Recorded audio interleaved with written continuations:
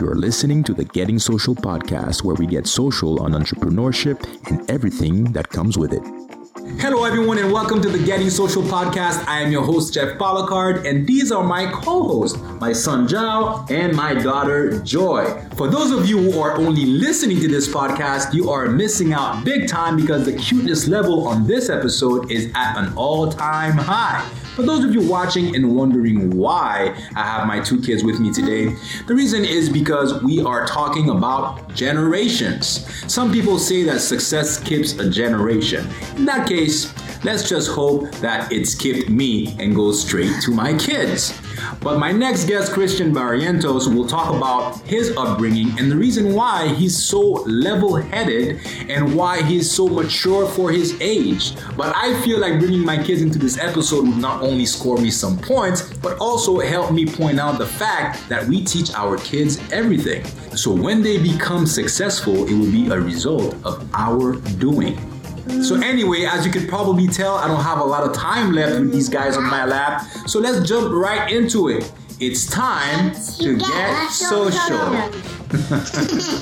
All right, Chris. So we met just over a year ago, and I must have told that story to everyone already, that I had never met a 21-year-old, at that time at least, so level-headed and determined for success like you are. And I want to also start by asking you about your upbringing, your background, and basically the reason why you are the way you are at such a young age. Sure, yeah.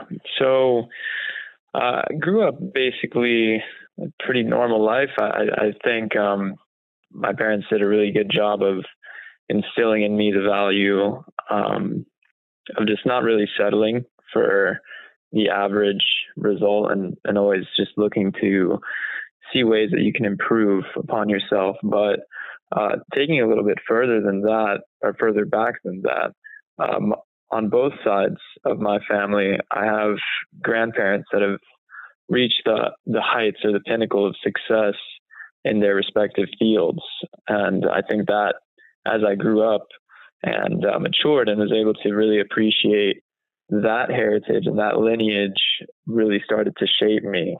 On my dad's side, my grandfather was president of Bolivia back in the 1960s. And on my mom's side, my grandfather on that side is a very successful entrepreneur who was able to retire at a very young age relative even to back then. So my grandfather on that side was definitely a mentor and still is. And those were always stories that I heard growing up, and was never really appreciated the gravity of it or the significance of it until I was about 20 years old. And I realized that I had greatness in my family, in my blood. And I don't think by any means success or achieving goals is something that is wired into DNA. I think anybody can do it with the right mindset. But once I realized that it actually happens to be running through my blood on both sides of my family, it really clicked for me. And I realized that I could do it because it's been done in my family before. And that put a little bit of weight on me, I feel, not in a bad way, but I felt like I had to live up to that legacy. And, you hear stories of people coming from way at the bottom and making it. And I was by no means starting anywhere near the bottom with the privilege that I was able to grow up with. Sorry to interrupt, but quickly, I was just going to ask you that about the pressure, because you did say that, it put some weight on your shoulders here in terms of trying to living up to that. Yeah. So to clarify, there was never any exerted pressure by anyone in the family on me. It's like a lot of things, it's self-imposed. So it's just something that when I realized it and I was able to conceptualize what I had in my family, that is what made me realize that, not only can you do this because you have it in you, but you should, because it's in your blood. You to settle for anything less would almost be disrespectful to what came before you. And that's that's just sort of how I'm wired. Like I said, it was never anyone in the family saying you better do well or you're going to let us down. It was actually always the opposite. That perhaps there's too much leniency. There's always a swing to the left or right, depending on where they stand, So that being my grandparents, their children got sort of the other side of it, where it was less or more pressure, which ended up resulting in, less of a push because that bar was set so high. And then they say wealth skips a generation, and that just so happens to be the case in my family. And so my parents didn't do as well, quote unquote, whatever you want to call well, but they didn't do as well as my grandparents. And so in that sense, I feel like in my generation now with my siblings, we've swung the other way. And there's now that recognition that, hey, this was done before, upwards of 4 or 5 decades ago, but now it's our turn and we can do this. So it's really embodied a lot of my generation in terms of my family, that we can actually reach those heights, even though our parents may not have, and they did very well for themselves. But we can go further. We know that we can go further. And that's been the motivator. Wow, this is so awesome, man. Thank you for sharing that, because I remember one of our first conversations, I did ask you about some of that stuff, and you probably did tell me a lot of it. Some of it I retained, some of it I completely probably forgot, or maybe was paying attention to something else. I don't recall you telling me that your grandfather was the president of Bolivia. Yeah, that's a better kept secret. A lot of those things I usually don't bring to the forefront. Not for any reason. I'm definitely not ashamed of it. More so, it's like build your own legacy, and I want to be known for what I'm able to bring to the table, not so much what my family has been able to pull off. Wow. I love it, man. I was asked this question a few weeks back, actually, on another podcast about living in my dad's shadow, because as a famous Haitian musician and me following his footsteps along with my brother, I always felt that way, that I was living under his shadow. Also, the pressure was different. I know I'm not as good as him. Like, he got better and better every year. That was his true passion and still is. And he put in the work. And I always blame myself for that, for never really putting the work, putting time into my craft. Right. So yeah, that's something that I guess maybe will haunt me. I don't know, but I'm satisfied with where it's taken me, but I still think that I could have done a lot better, a lot better with the talent that I had and the environment that I had. So for you, you don't even mention that, because you don't want it to be a contributing factor to your legacy. You want it to be your own, and that's, to me, it's that's badass. That's why you're on this podcast, man. Yeah. And I mean, it really just goes to the fact that, this is something that I picked up in sales, is what happened yesterday, that happened, and if you close the deal yesterday, that doesn't mean anything today. You need to get the next deal. So in the context of my lineage, it happened, and I appreciate it, and I fully respect it, but it happened, and that can't be what I ride on. I need to ride on my own wave. And so, yeah, I think it's really important for people to acknowledge their past and their history, but be able to separate themselves and move forward and build their own legacy.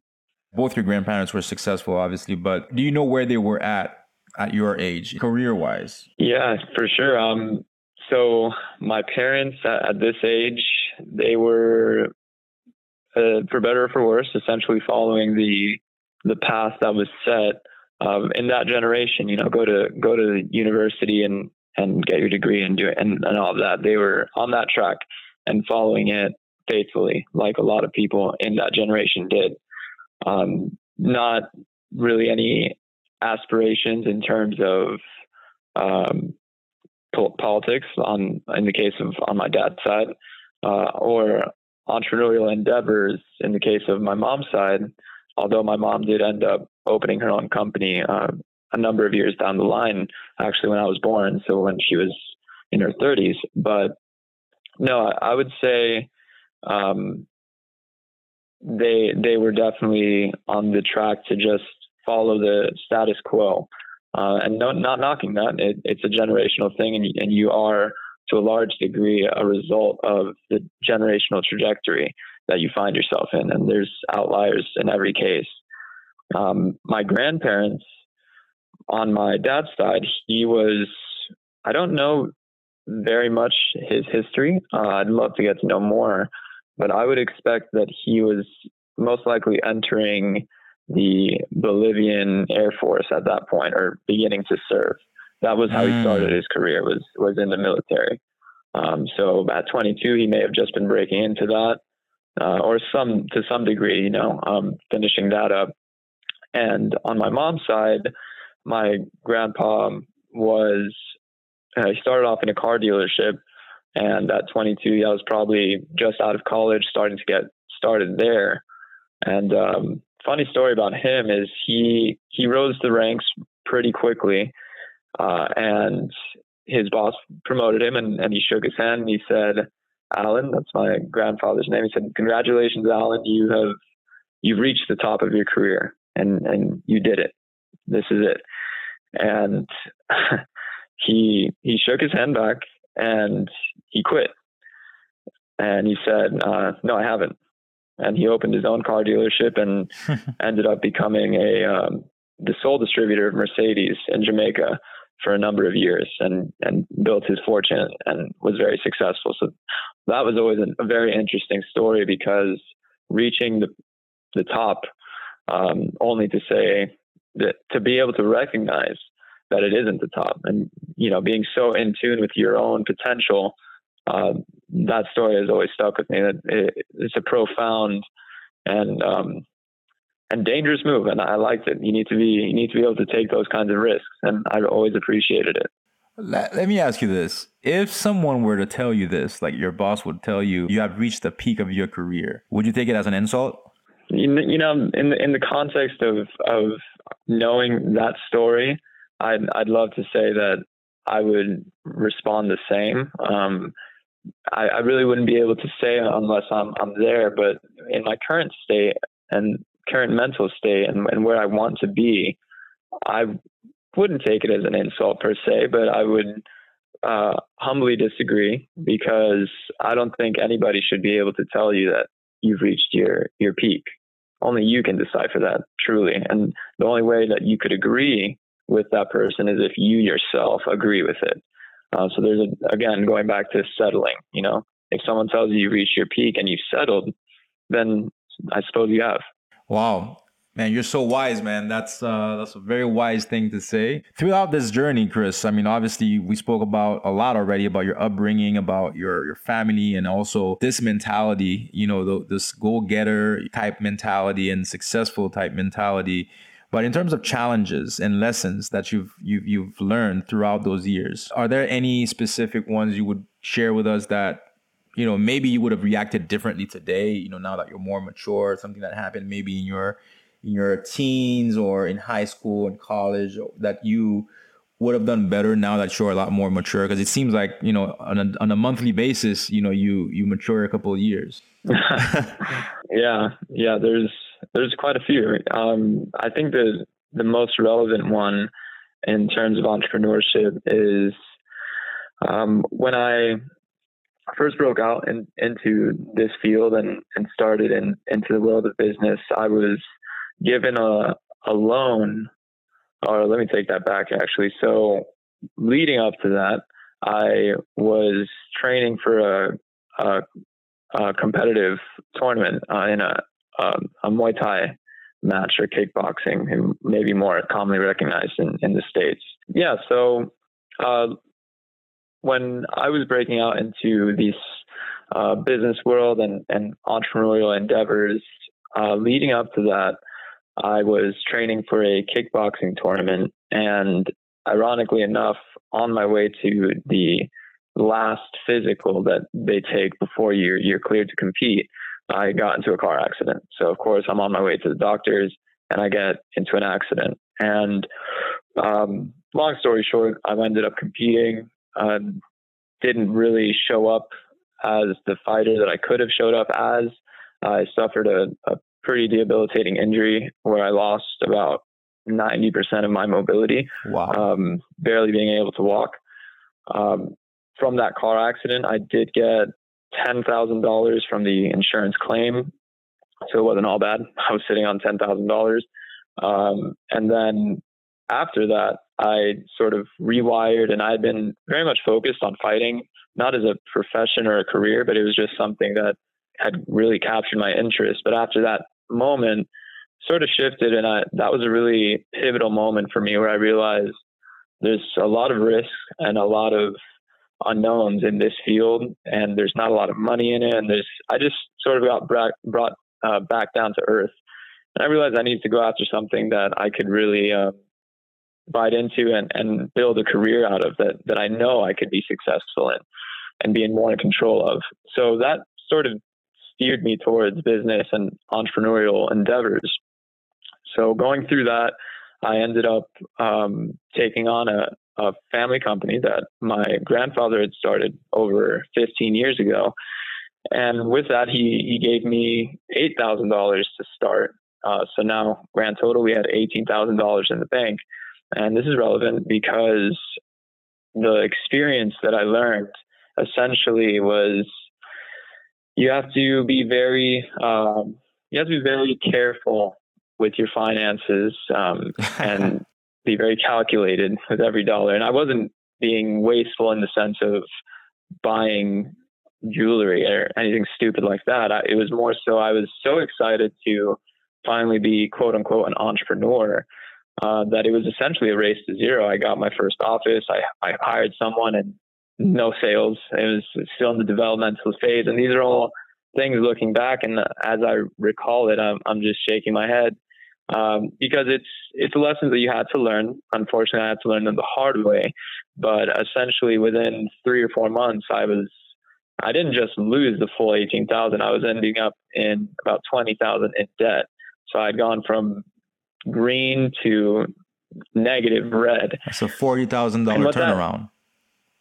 Yeah, in the wrong direction. Mm-hmm. So what that showed me though, was it's not about the failures and how low you sink. It's really about how you respond to that adversity. So what that showed me and what that pushed me to do was start creating income, because I wanted to get out of debt as quick as possible. And those moments, those 6 months were so pivotal because they taught me the lessons that I feel are mostly responsible for a lot of businesses failing is just not being able to carefully manage the finances in a way that you can scale or survive with everything that's been going on recently. Available capital it's a really, really important thing to always have available, and that was the most important lesson. And since then, I've become much more responsible fiscally. And I would say that was the biggest challenge, was overcoming $20,000 of debt where my income was literally zero, and building an income and being able to sustain that over a period of time, and staying committed to paying down the debt and staying just hopeful that things would always improve, and that was the most important thing. I didn't know about that either. And that's an interesting story, because it is a big lesson, and you were facing a challenge. And I think it's part of the recipe for success. I don't think I've heard, or maybe because that's the reason why we don't hear about them, because their stories are not as special, not that rare, because we never really hear about the person that just literally never failed. Every success story really begins with failures and mistakes, and I think that's part of the reason why we become successful. Yeah, and it wouldn't, from my perspective, it wouldn't be much fun to just hit the lotto and win, because listen, hey, don't take it that far. Let me put it this way. Most people that hit the lotto end up bankrupt. That's accurate. And why is that? They don't approve. And I won't speak for the masses, but that statistic is revealing, because the fact is they didn't work for it. They struck it. So it's very easy to blow it, and that speaks to human nature. It's not a knock, but it is what it is. Let me tell you something though. That's the average. I think when you put out the average for almost anything, it will be almost to your disadvantage. But just remember that you're not, you should always consider yourself at least that you're not the average. You're better than that. Right. So if you were given whatever, $10 million, for example, I mean, this should literally change your life forever, including your kids and everything, depending on how, you approach it. Right. And I know I probably would have done the same thing. And even for myself, I'm not probably the most literate financially, but at least I have my brother. I can always hey man, what do I do with this thing here? And make sure that I don't mess it up. You know what I mean? But let's talk about Generation Z, man. I find it interesting that we have different generations with, different stigmas attached to them. They call it the social media, internet generation because you guys were born straight into this thing. And as part of this generation, how do you see the world today and what role do you think social media and just media in general, digital, plays in shaping your young minds? Yeah. That's a really interesting question because I remember growing up the dial-up internet, and I remember a time before social media. So I was very young during that time, and I definitely grew up with social media, more so than not. But I do remember the times before that. And, it's really interesting because growing up, I would say, starting with MySpace, that was the first social platform that I was active on. And I was in 5th grade, which is crazy that I was active on social media then, but speaks to it. There you had a very young demographic getting active digitally for the first time in human history. So it's a groundbreaking thing. And so growing up, it was more of a tool, and it was what it was, social media. And that was what we would congregate on after school. Hey, you're getting on MySpace. Hey, why aren't I on your top 5? I thought we were boys. And so that's probably a dated reference. A lot of people won't remember that. But yeah, you used to have a rating system on your social media. And then Facebook came around and all the others. And that was more going into middle school and high school. They still remain relatively social from the context that I was using them in. But then something happened, I think, or at least where I noticed, it was happening from way back then, but I noticed it back in 2014, 2015. There was a pivot where the government started getting really involved, at least in discussion about social media's roles. And that started to trigger a few questions in my mind. And then I started to see also a switch from, it wasn't about conversations anymore. It started to become very commercial with advertising, and a lot of businesses became present on it. And then fast forward to today, and if you look at a juxtaposition of Facebook, and MySpace isn't even around anymore. If it is, no one uses it. But if you look at Facebook from today compared to where it started, you wouldn't even recognize it. And I think socially, like all things, we're going through growing pains, and there's a lot of issues with freedom of expression on social platforms. If you don't hold a particular opinion, you are liable to get quote unquote canceled, which call it what it is. It is an infringement on those rights, and depending on the severity of your opinions, sometimes it's justified, but it's hard to play that policing as a private company. So I feel again that we're going through this revolutionary time where this is the first time we've ever had anything like this. So of course there's going to be growing pains. There's going to be some weird occurrences where, bounds and boundaries start to get pushed. But I think with all things, if it's given enough time and there's enough patience around it, we will get through it, and we'll discover ways to navigate this. It's an entirely new world, but we will learn how to navigate it and be social again. And that was, it's funny because I'm in the marketing field. So we need social media. It's part of what we do. But from a personal standpoint, I think right now it's done a lot more harm than it's done good. And I feel like a lot of that has to do with the over commercialization of it. And again, that's completely contradictory to my career, but that's what I think as a person. I think it definitely needs some improvement on that side of things. It's not necessarily social media or the platforms themselves that are contributing to that. It's how it's being used. Because you could say the same thing about guns. You could say the same thing about a lot of other things. Even though obviously for all of those things, if you can raise those questions, it should speak to the necessity of having some sort of rule book, right? So there should be some limitation. Even age restrictions, in my opinion, should be one of those things. To your point about social media and how it affects our mental state and also people in general, I think that's going to be inevitably where we're going to go anyway, because I do feel like there's going to be major changes coming our way in terms of the way we socialize, in terms of, getting social, not only on social media, but also in person. There's going to be some things that we're not used to.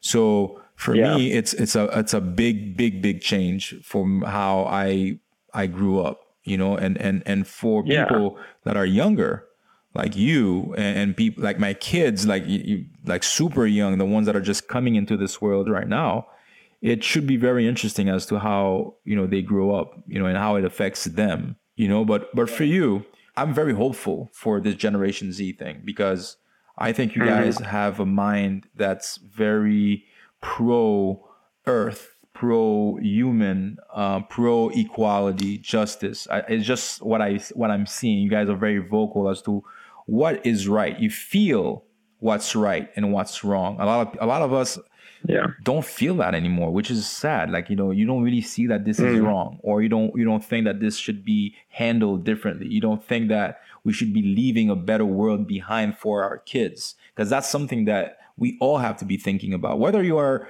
on the verge of having kids or not, or if you have kids or you don't have kids, it doesn't matter. Maybe do it for a niece or whatever, or a nephew, but leave it for what do you want to leave the world as, and for the people that come behind you. And I think you guys are conscious about it, and I think you guys are vocal about it. And I want to hear about your opinions on that, and what you think this generation could bring, and what do you think you could do as an entrepreneur to influence others, your community, and people around the world.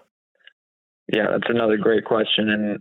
And to top it off, I think the first elephant in the room to address is the issue of climate change.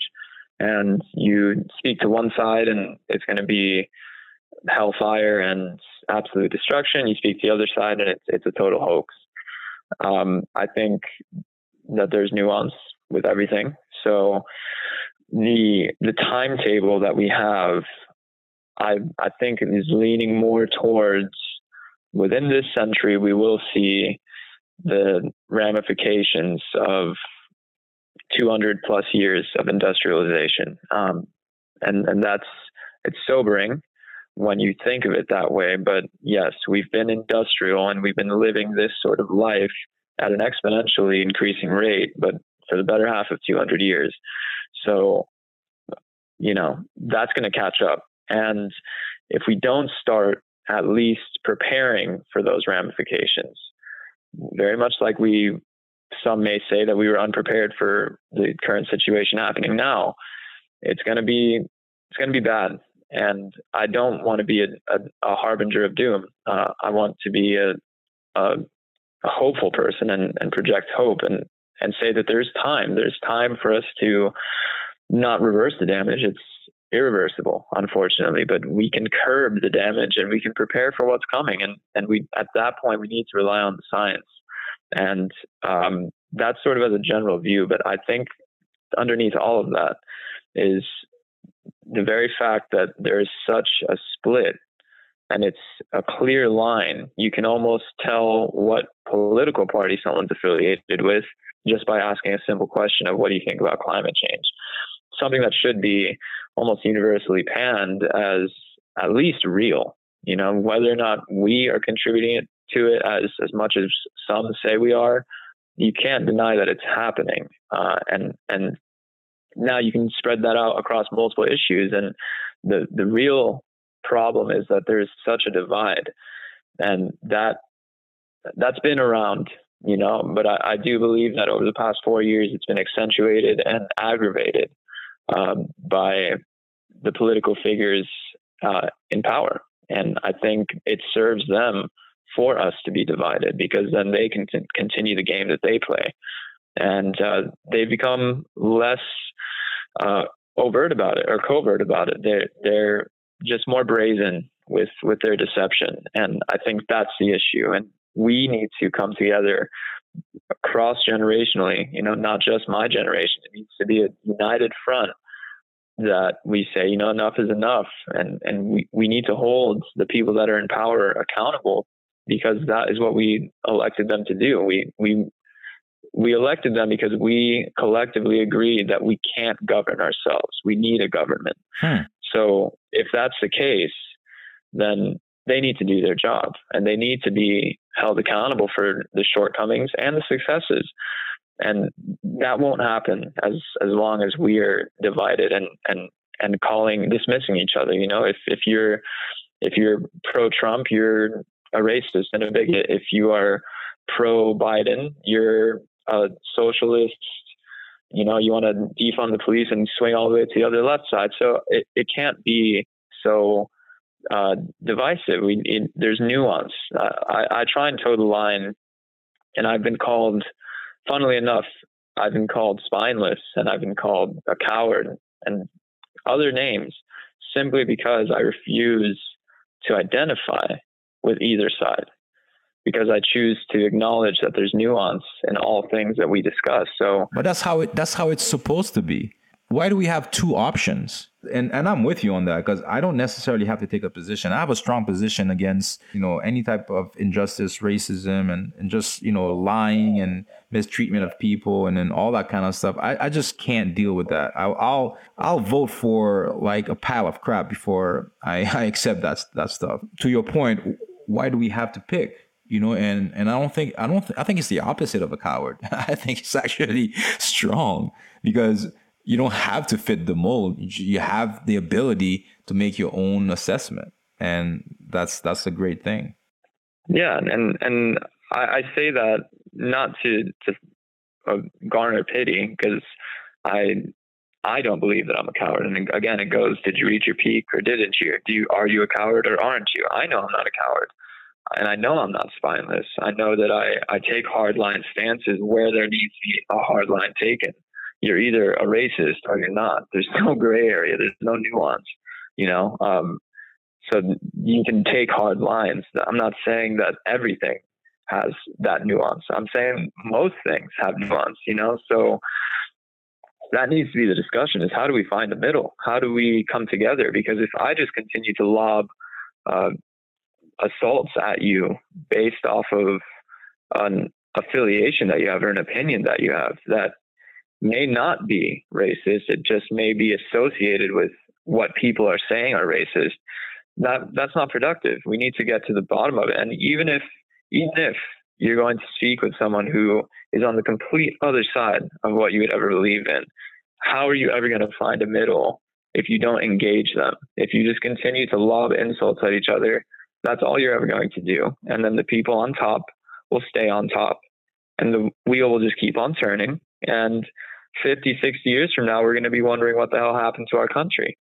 And some people are wondering what happened to it now, but that's only 4 years of divisiveness, and yet I think the leading up to this election, and this is a very pivotal time for our country and our world.